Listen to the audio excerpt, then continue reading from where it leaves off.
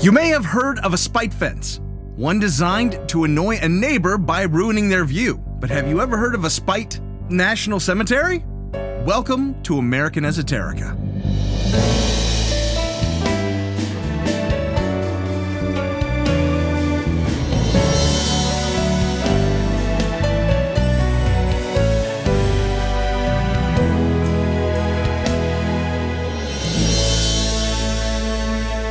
If history class gives you the first day of kindergarten, this is the first ever Monday morning meltdown that follows it. The essential stuff in between, the personalities, events, and other ephemera that shape our history and culture. I'm Brian Powers. It was a Greek revival house built on a hill overlooking Washington, D.C., and it had the distinction of once serving as a loving tribute to the man for whom that city was named. It wasn't just a general public notion of patriotism either. The man who built the house, George Washington Parke Custis, was the grandson of Martha Washington and was raised by her and George's step-grandfather, George Washington.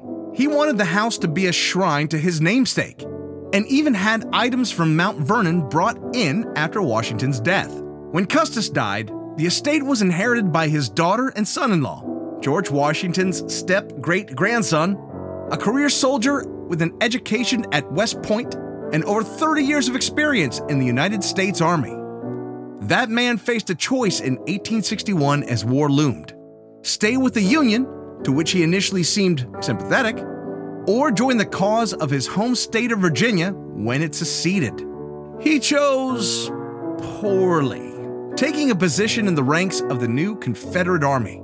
As he left his home to take up the fight for the South, somebody noticed its proximity to the Union capital, and everybody got nervous. It was on a high hill within 3 miles of the White House, within range of the rifled cannons of the day. The Virginia legislature had put secession to a vote, and the morning after the results came in, Union soldiers were already making their way across the Potomac to secure this strategically vital hill. They faced little resistance, and their tactical decision paid off for the entirety of the war. The house and lands served as the headquarters for the defense of Washington, D.C. It was, in fact, the only real line of defense between the capital of the Union and the Confederacy. The initial capture turned into a wholesale occupation, and a series of forts were built on the ground to further solidify defenses. The wooded areas surrounding the house were cleared to make space for defenses and troop encampments. An area was established for a community of the formerly enslaved who flocked to Washington following the Emancipation Proclamation, with housing built by the Union Army. This last action was particularly satisfying to the abolitionists of the time. A portion of a former plantation, owned by a high-ranking Confederate officer, now being used to provide a new life for the very folks he was fighting to keep in bondage. If that were galling to the Confederates, what came next was the ultimate insult. There were 2 cemeteries in Washington for war dead, but the toll of the Civil War was too great, and both were soon full. Congress authorized the purchase and creation of a new national cemetery, and it just so happened that the currently occupied estate was going to be auctioned to pay a tax lien assessed against it. Now, the tax at issue was basically a tax on the property of Confederates with the purpose of waging war on them via a different means, seizing property to sell off to raise money for the war effort. The day of the sale, there was only one bidder, the United States government, and it got itself a pretty sweet deal, paying less than the assessed value of the property. It was too important of a stronghold to let go, so at the auction, the federal government made it official. It wasn't earmarked to be a cemetery just yet, though.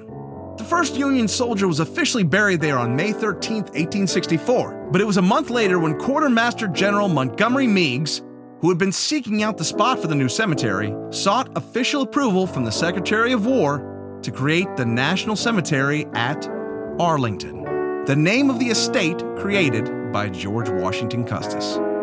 It was a crafty plan, and Meigs twisted the knife even further against the former owners by ensuring that the mansion itself, Arlington House, was entirely circled with the graves of prominent Union officers to make it all but impossible to remove later. Perhaps he felt a little betrayed by his former comrades in arms.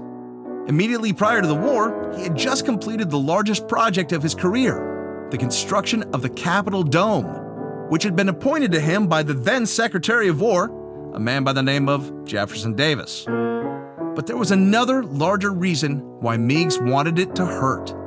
He wanted a swift end to the war and a Union victory. Turning Arlington into a memorial for Union dead would certainly resonate throughout the South, particularly considering the former occupant, a man with whom Meigs worked in one of his earliest assignments, General Robert E. Lee. This has been American Esoterica. All sounds were made by me, Brian Powers. Did I get it wrong? Did I get it right? Just want to fill me in on the latest gossip about your cat? Drop me a note. The address is yell@americanesoterica.com. Thank you for listening, and God bless America.